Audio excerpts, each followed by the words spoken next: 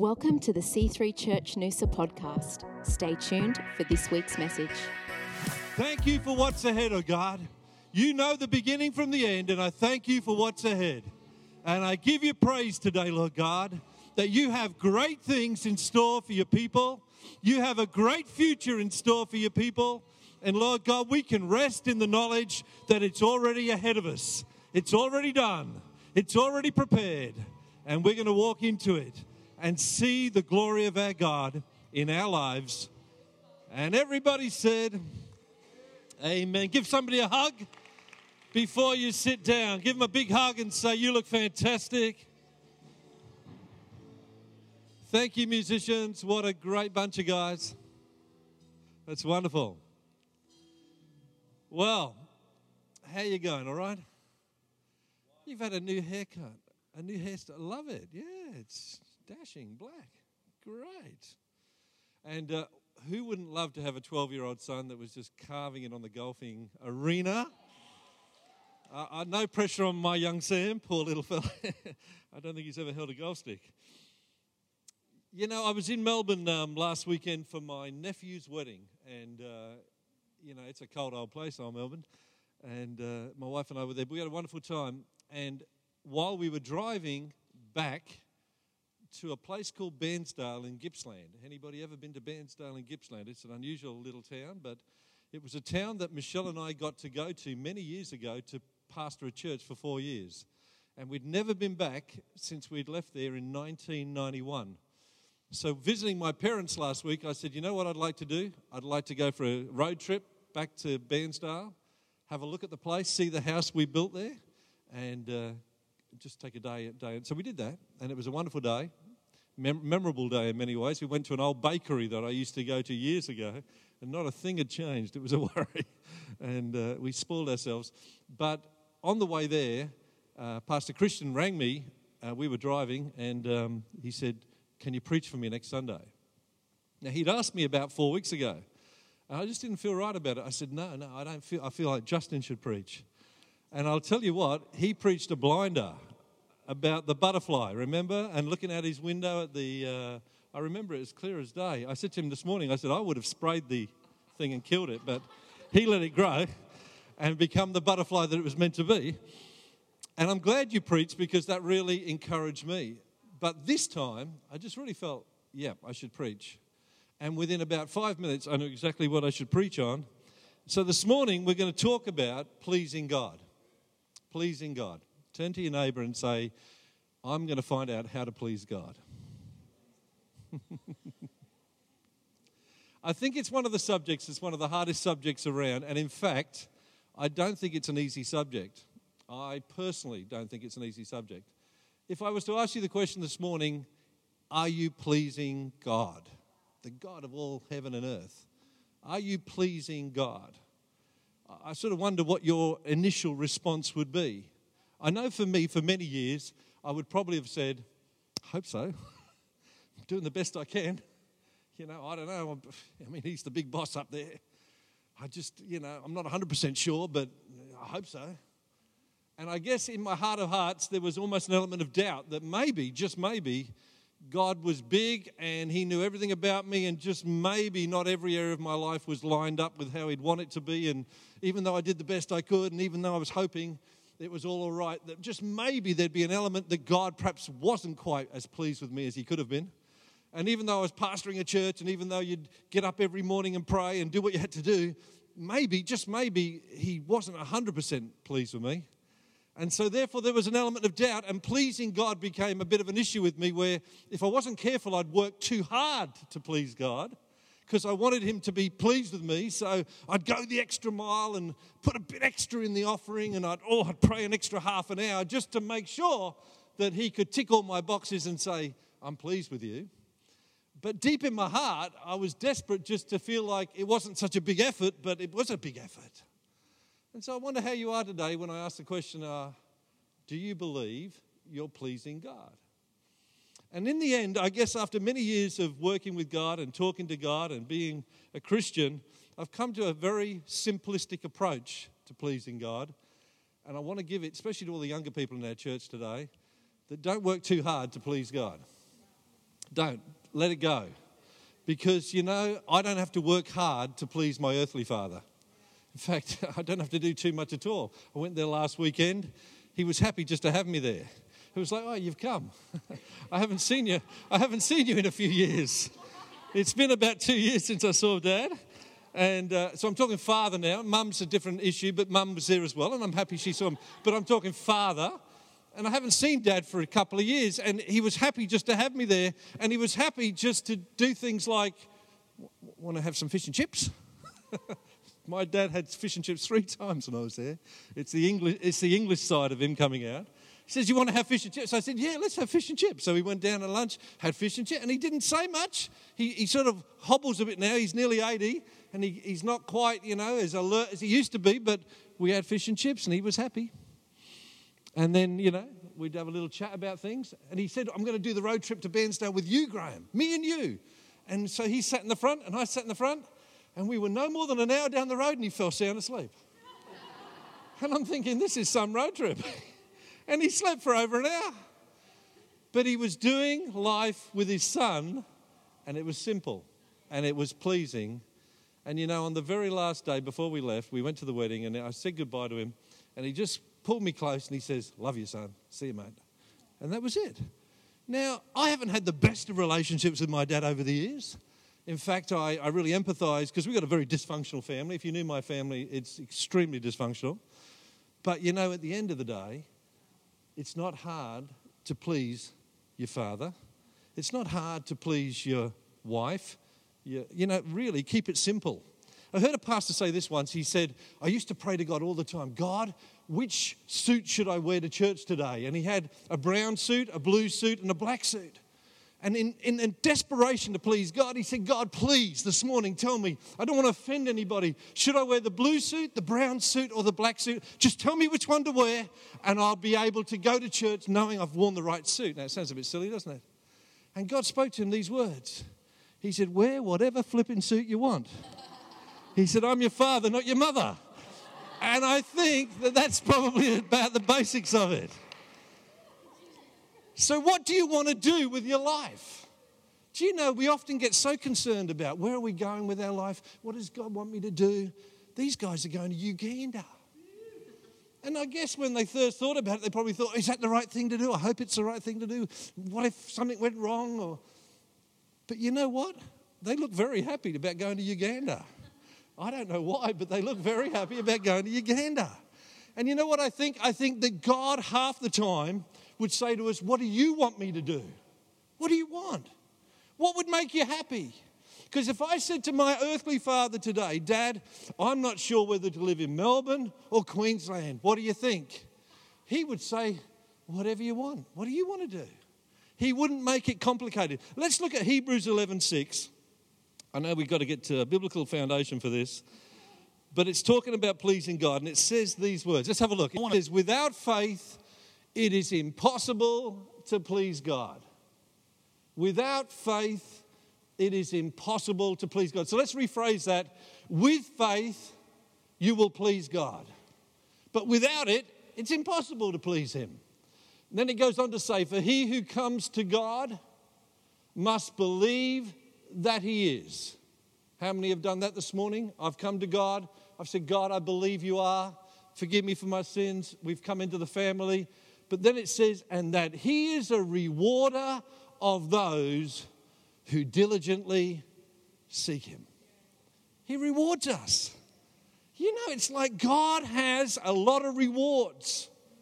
Not stars, you get the gold star, but rewards.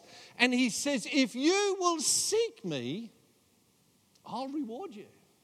In other words, I so much enjoy you coming to me and looking to me, I want to give you something for doing that. And that's hard to comprehend, that God in heaven would want to give us something because he knows that we are seeking him. The Lord's Prayer is something that we all learn from childhood. But when the disciples came to Jesus and said, "Teach us to pray," and we always say, well, then he taught them the Lord's Prayer. Well, that's part one. If you look in Luke chapter 11, and we're going to have a quick look at it. I don't know if we've got that there yet. So, as he was praying in a certain place, one of his disciples said to him, Lord, teach us to pray. John taught his disciples. Next one. And he said to them, when you pray, and this is the Lord's Prayer, Our Father in heaven, hallowed be your name, your kingdom come, your will be done on earth as it is in heaven. Give us day by day our daily bread. Forgive us our sins, for we forgive everyone who is indebted to us. And do not lead us into temptation, but deliver us from the evil one. How many know that off by heart? We know the Lord's Prayer. But keep going if you wouldn't mind this morning. Please. And then he said to them, so this is part 2. We only ever know part 1, but he said to them, which of you will have a friend and go to him at midnight and say to him, friend, lend me 3 loaves, for a friend of mine has come to me on his journey. I have nothing to set before him. And he will answer from within and say, do not trouble me, the door is shut. My children are in bed, I cannot rise and give to you. But I say to you, though we will not rise and give to him because he is his friend, because of his persistence, he will give him as much as he needs. Keep going with the next one. So I say to you, ask, it will be given to you. Seek, you will find. Knock, it will be opened to you. For everyone who asks receives. How many receive? Everyone who asks receives. Can you go back, please? I'm confused now. And he who seeks finds. And to him who knocks, it will be opened. If a son asks for bread from his father among you, will he give him a stone? Or if he asks for a fish, will he give him a serpent instead of a fish? Or if he asks for an egg, will he offer him a scorpion? If you then, being evil, know how to give good gifts to your children, how much will your heavenly Father give the Holy Spirit to those who ask him? You see, God is saying to you, ask, seek, knock. And as you do that, he wants to respond and give you what pleases you. You see, I don't believe that God is in any way determined to make life hard for us. He wants it to be easy. In fact, one of the primary scriptures Michelle and I have used for 3 years now is, my yoke is easy, my burden is light. So if I start to get to a point where I'm thinking, man, life's tough, I don't know what it is, but I think, hold on a sec, this isn't God. Because God's yoke is easy and his burden is, say it again, God's yoke is, and his burden is, hey, it's not tough, it's easy. So if your life feels complicated, we need to go to God and say, God, I'm complicating my life, sorry about that. I'd like an easy life, thank you. I'd like one of those light lives. I don't want to have financial pressure. Can I have it all easy, please? And he will look down from heaven and say, I'm working out a plan for you. I'm going to work out a plan for you. Why does the Bible say, cast all your cares upon the Lord, for he careth for you? It keeps it simple. So pleasing God is the ability to have faith, and it's the ability to move forward knowing that God has it all planned if you just keep letting it go to him. He said, I'll build the church. I'll build it. How many pastors have tried so hard to build the church? God, this isn't happening. Oh, God, we only had 84 last week and I'm trying to get to 100. God, please. And God says, hold on a second. I'll build my church. But how does he build his church? By everybody saying, my life's easy. I don't mind coming to church. I've got an easy life. I don't mind giving. My yoke is and my burdens are all, no, I don't. But when everybody comes to church and it's kind of, it's hard to do it, then it's hard to build the church. So we keep it simple. Stupid. No, we don't say that, do we? So keep it simple. You know, in 1995, Michelle and I left a church in Adelaide to go to North Sydney. We sold our house that we'd built over there, and we came out with, I think it was $30,000. And we landed in North Sydney. Wherever I'd gone with Michelle, we'd always planned to try to build a house as well as build God's house. I remember arriving in North Sydney and we were renting a house in Browns Road, Wahroonga. I don't know how many have ever been to Wahroonga in North Sydney, but it's a little ritzy little pocket of the area that's quite wealthy. And I remember renting a house there cost me $500 a week. And I could have rented a house in Adelaide for about $180. So it was just pro rata. It was crazy. And we took this church, little tiny church. I mean, 6 people had asked us to go and take over this church that had really been through a struggle. I'll never forget when Brian called and said, Graham, I've got a church for you, mate. It's in Wahroonga. And I said, okay, I think I know where that is. And he says, but there's 6 people in it. Would you come? And I said, yeah, no worries. We just spent 4 years building a church to 200, which was quite good for 4 years. And it is in its own building and everything was easy. And there was And so we arrived in North Sydney with 6, and it was start all over again. I remember we rented this house, and I remember going up to the real estate, and I had $30,000 that we'd saved from the sale of the house. And I'm thinking, I wonder what I could do here in North Sydney. And I looked in the window, and everything was like $400,000, $500,000. A derelict 2-bedroom house for $395,000. I think, oh my gosh. And I remember saying to Michelle, I said, looks like we're going to be renting while we live here in North Sydney because we've only got $30,000. But just out of a sense of, well, why not try the exercise, I went to the bank. I said, excuse me, Mr. Bank Manager, I got $30,000 in the bank. How much could I borrow with my current income? And he came back to me and he said, the grand total of $110,000 is the most we can lend you. So I said, 110 and 30 makes 140. We are not going to be able to do anything in North Sydney. That was right after we arrived. So we're just building the church, getting around people like your good pastors, Christian and Melissa do, and just loving on people. And then the state conference came up in Port Macquarie, and they said, you know, everybody can come. So we thought, fantastic, and we look forward to that every year. And so we had the twins, were only little, and they were only babies at that stage. And we drove all the way to Port Macquarie, and we stayed for the conference, and we had a great time. And we're coming home in the car from Port Macquarie back to Sydney. And Michelle fell asleep, the kids have fell asleep, and I'm just driving the car. And so I've got a little bit of praise and worship music going. I'm just, in my zone. I've enjoyed the conference, just relaxing with God. And suddenly, as I'm driving the car, I felt the presence of God come into the car. I thought, wow, here's the presence of God. It's wonderful. Wow. And I'm just enjoying the presence of God, and I'm thinking, this is really nice. Thank you, Lord, for coming and spending a bit of time with me right now. I'm just doing my thing. And out of the blue, as clear as day, I heard the words, as soon as you get home, look for land. I thought, wow, as soon as I get home, look for land. Now, I wasn't looking for land. I'd done the exercise and given up.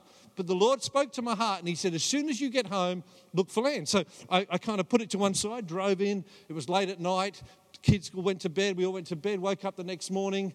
And I got in the car and I'm driving down to the post office to get my mail from the post office box. And there's this little sign on the side of the road that says, land for sale with an arrow. And I remembered what God had said the day before. And I thought, I didn't know there was any land for sale in Wahroonga. So I drove up this place, this kind of hilly bit that went up. And it was a bit of a ramshackle road. And I'm looking for land. I'm thinking, where is this land? Where is this land? And there was nothing. I couldn't find it. And so I rang the number that was on there and I said, oh, there's land for sale in this street. I couldn't find it. He said, it's number 45. Go and have another look. So I went back up and I saw house 43, house 47, and then there's this massive amount of trees in the middle. And that was it, number 45.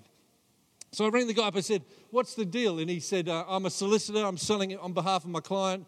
He said he wants $248,000 for it. I said, okay, no worries. He said, interested? I said, well, I am. I said, but I don't have $248,000. He said, how much money do you have? I said, I've got $140,000. 110 the bank's approved and $30,000 that I've got in the bank. So I'm $100,000 off the mark. He said, okay, no worries. And he didn't even bother saying any more, so that left it at that. And that was in November. By the end of November, I had another phone call. I'm just doing life with Michelle. And the guy says, are you still interested in that block of land? I said, well, yeah, I'm interested, but I said, I ain't got the money. He said, well, look, he said, this is the situation. He said, the owner's in bankruptcy. He's got till December the 23rd to sell that block of dirt. Otherwise, receivers are going to take it. He's desperate for cash.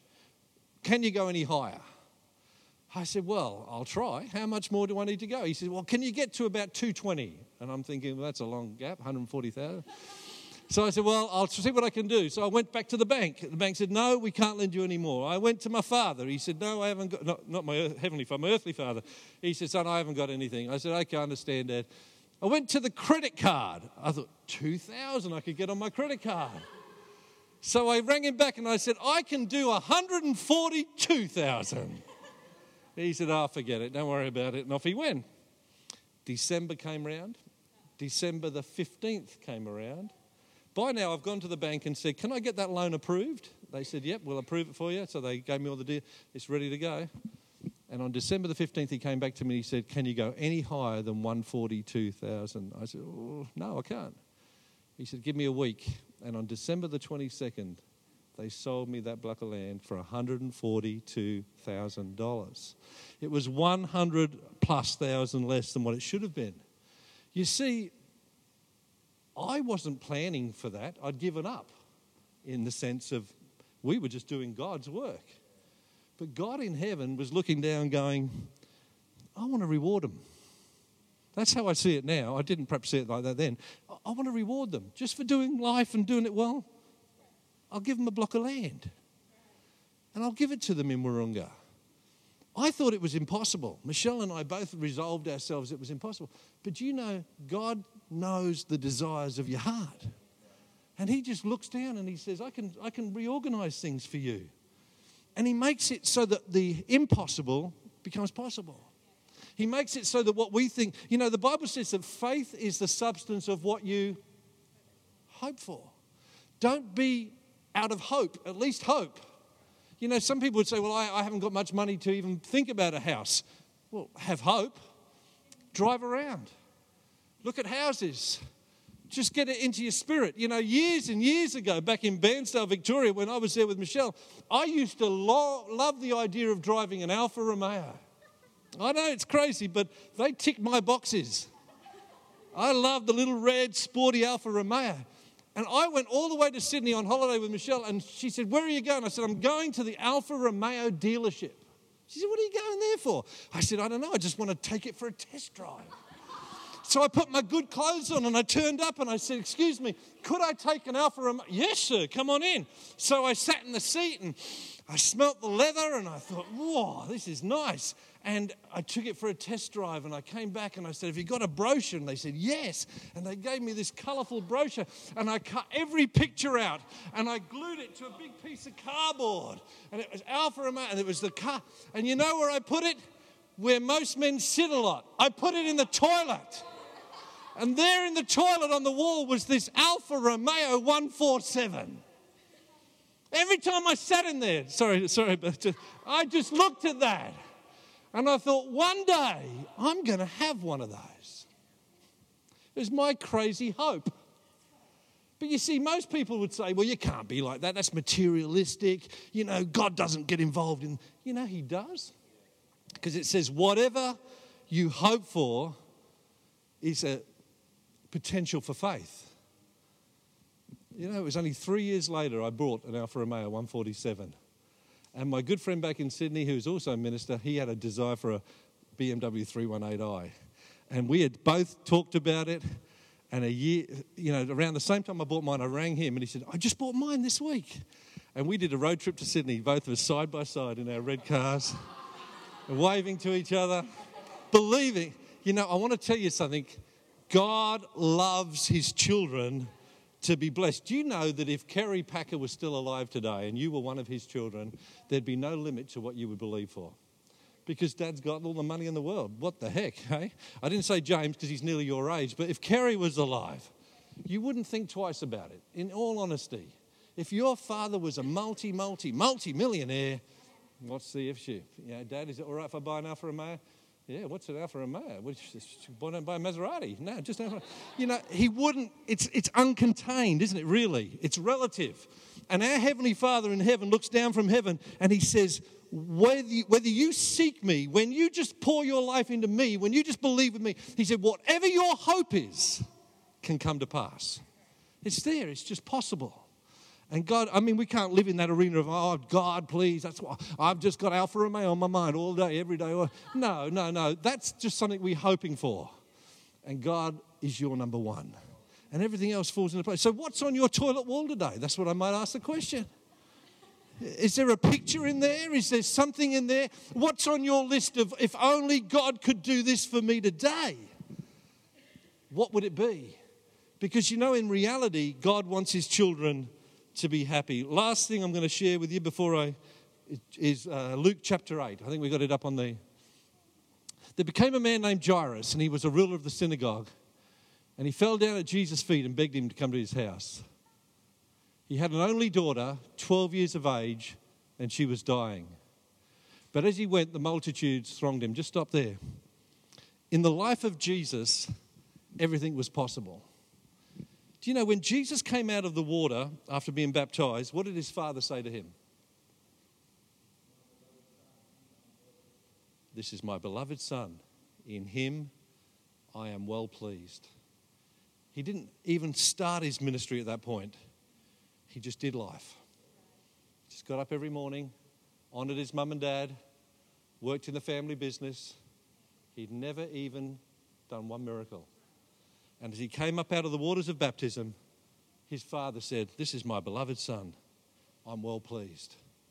Do you know, if we could understand today that God's saying, "This is my beloved son, I'm well pleased.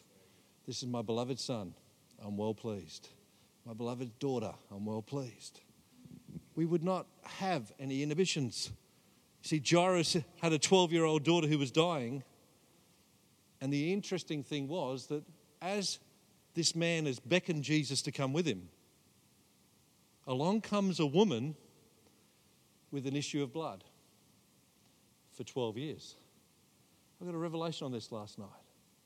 I thought a 12-year-old daughter is dying and a woman with an issue of blood for 12 years is coming towards him. The woman's had the issue of blood the same amount of time the daughter's been living. It's no coincidence. 12-year-old daughter, a woman with an issue of blood for 12 years. She's come behind, she's touched the hem of Jesus' garment. She can't get to him because there's thousands of people around him. I was in New Year's Eve celebrations at Darling Harbour, trying to get across the bridge at 11:30 at night to watch the fireworks years ago.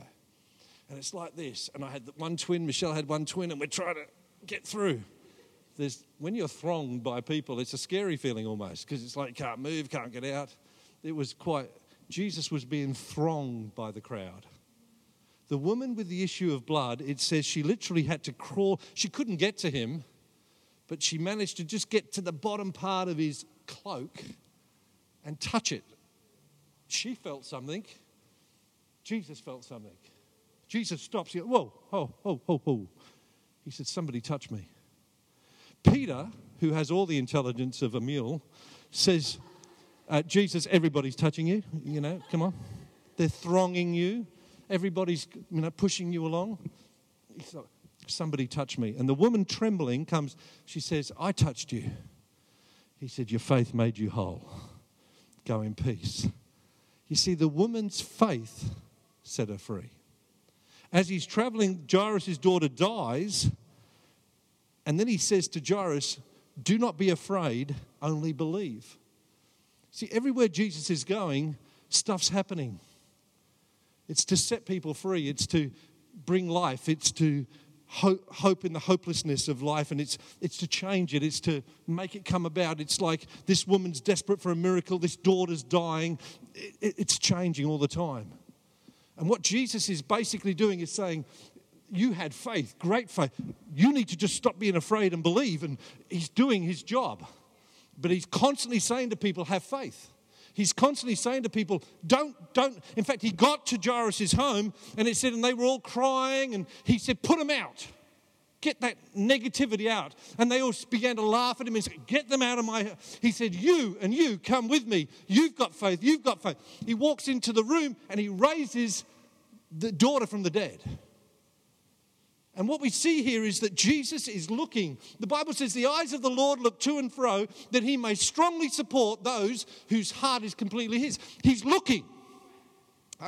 I try to get this into perspective today because the Bible says God wants to do exceeding abundantly beyond what you can ask or think. He's just looking. And when he sees somebody in tears on their knees saying, "Jesus, please remember me," he says, "Yes." He sees somebody else over here who's got up in the morning with a worried son who's doing things they shouldn't be doing. And he's saying, "Yes, I see that faith." He sees somebody over here who's doubting right now but crying out to God saying, "God, help me with my..." He says, "I'm helping you to get to faith." He's looking for faith. I tell you, it excites you because it takes away from the arena of negativity. It takes away from the arena of it can't be done. It takes away from the arena of I don't believe it's possible. And it puts it in the arena of whatever I believe for, God can do. Get you excited? I want to tell you today, your life will change when you believe. It's just as simple as that. Without faith, you will find it impossible to please God. But with faith, everything is possible. If you believe, you will receive. You see, it's a simplicity of Jesus saying to his disciples, ask and keep on asking. Seek, keep on seeking. Knock, keep on knocking. So every day, Father, I know I prayed it yesterday, but Lord, please don't forget, I'm believing for this. He says, got it? God, why isn't this happening? I'm just seeking you. I don't understand. I got it. God, don't forget.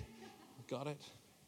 You know, really, we become individuals who literally walk. You know, the Bible says, one thing have I desired, that I may dwell in the house of the Lord all the days of my life, because the house of the Lord is a place of hope. It's a place of hope. I believe that the simplicity of Christianity, you know, the lady that just recently went to America, to California. I forget her first name, Hazel. She sends Michelle these amazing emails. Before she left, she said, I'm believing for a massive home with a pool and all my friends can come over and they can all... And she sat at our table and said that to me. And she goes, I haven't got much money, but I'm believing. And, you know, good old man of faith I am, I'm thinking to myself, oh, gee, I hope she's not disappointed. You know, what if it doesn't work out, you know? And she says, all right, I've invited all my relatives to come and stay and I'm going to have this massive home and pool. And then the first email came through and it says, I'm struggling to find a house. And I'm thinking, oh, I should have said something to her. I was a bit worried about her, you know, getting a bit too excited about it all. And you know, literally like a slap in the face, the second email got me. I got the house, got the pool. I'm sitting out by the pool right now when I type this email in 40 minutes. She got it because she believed. And as I was praying one morning, I remember the Lord said to me, you are an immature young man for saying that. Because I doubted it. But she didn't doubt it. You know, we want to go to Uganda. Go to Uganda. You know, people could say, well, that's a bit bizarre. Why would you want to go to Uganda for? Who knows what's in Uganda? Who knows what's going to happen? What about just the excitement of going for a year?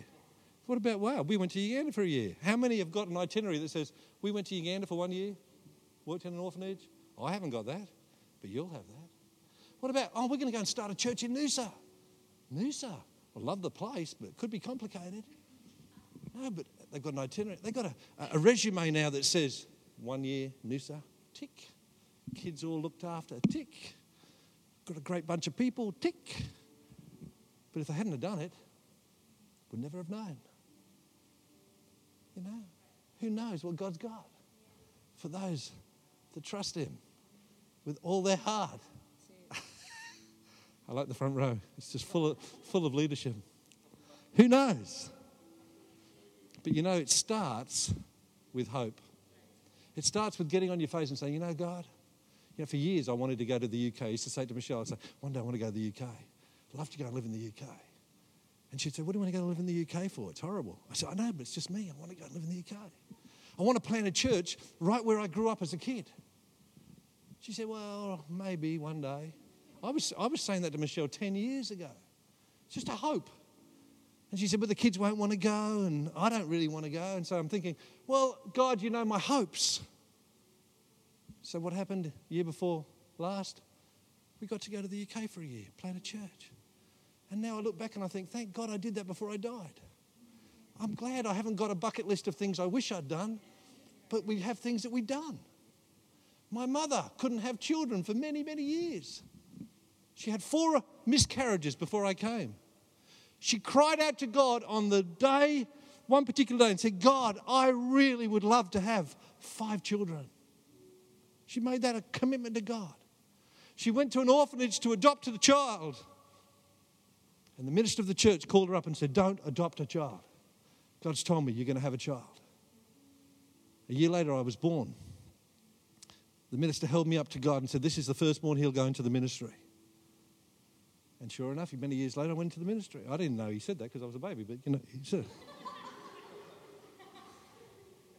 Mum had 4 children. She comes to Australia. She's never told anybody I prayed for 5. But she was happy to have 4. Who cares? I got 4. She had so many miscarriages, she was just happy to have children. I was 21 years of age. I was in Bible college in Katoomba.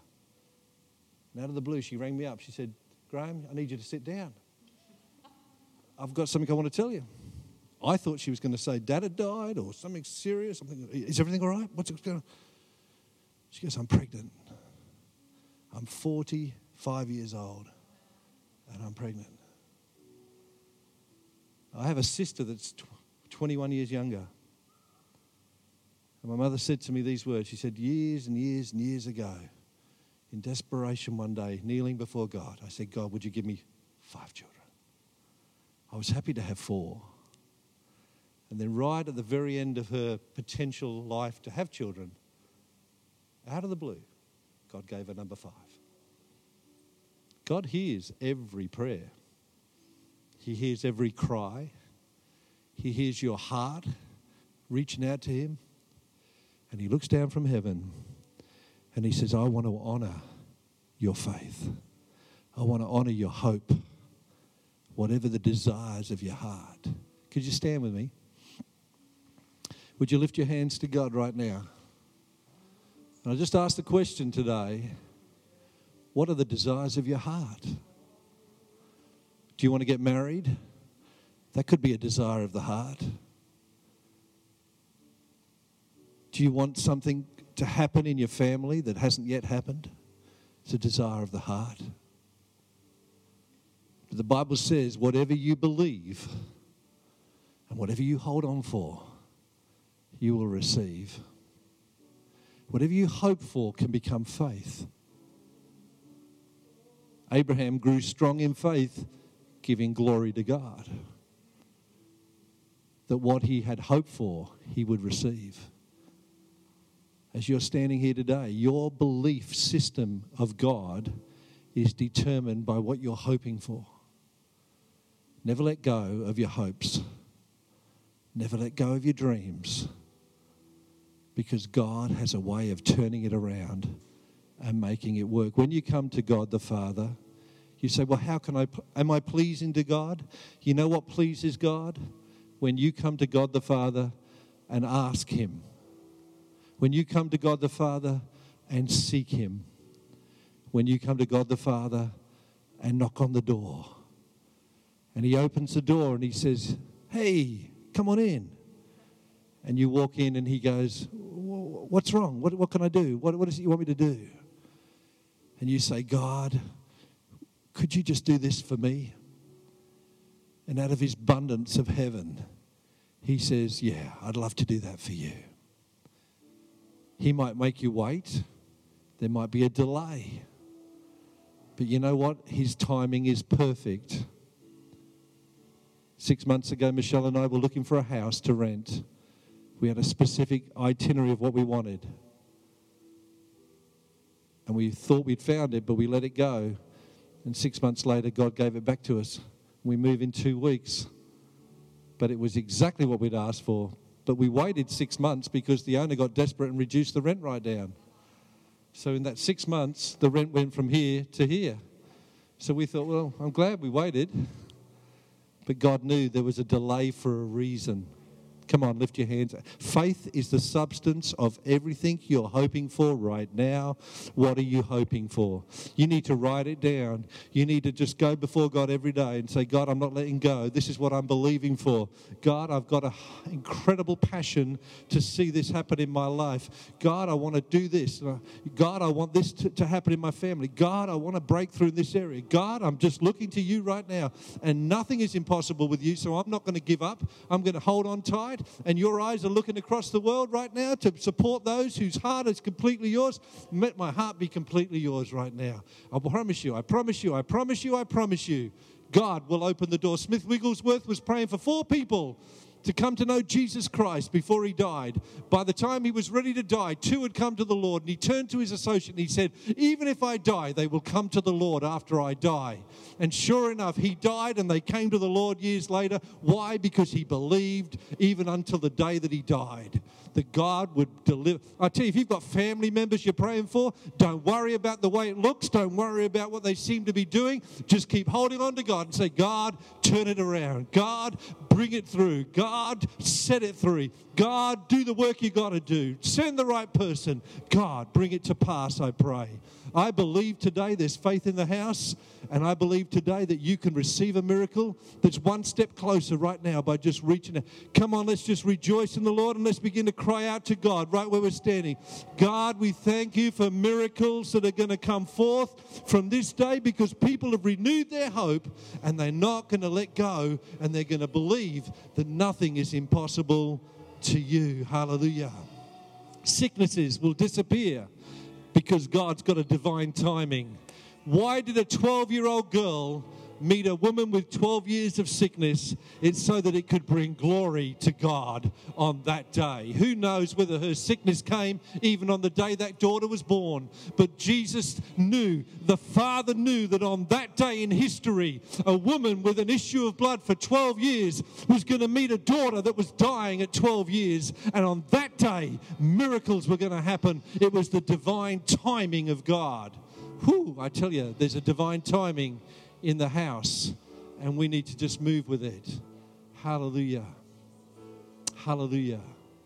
You know, I just want to open up the altar call for you if you're saying, I'm believing and I'm going to receive and I'm not going to let go, and this is a stand I'm going to make today, just to stand. I don't even think you need to have hands laid on you, but you're just going to come to the front and say, God, I'm having my miracle. I'm going to have what I'm believing for. And no devil in hell is going to stop me. No circumstance is going to stop me. Nothing's going to come between me and my miracle. And if that's you today, make a stand forward just so that God can look down and say, I see your faith right now. Make a stand now and come forward and say, I'm going to get my miracle today. Hallelujah. You know, you just got to reach out and put your hands up and say, God, it's mine. I don't need somebody to lay hands on me. I don't need somebody to anoint me with fresh oil. I have my miracle today because my faith says that I believe that God Almighty is more than enough. My faith believes today that God Almighty has all sufficiency. He can meet every need. He can break the bondage. He can set the captives free. He can open the door. He can allow anything to happen on any given day, and I'm going to receive it today in Jesus' precious name. Why don't you just begin to worship God out the front? Thanks for listening to the C3 Church Noosa podcast. Visit us online at c3noosa.org.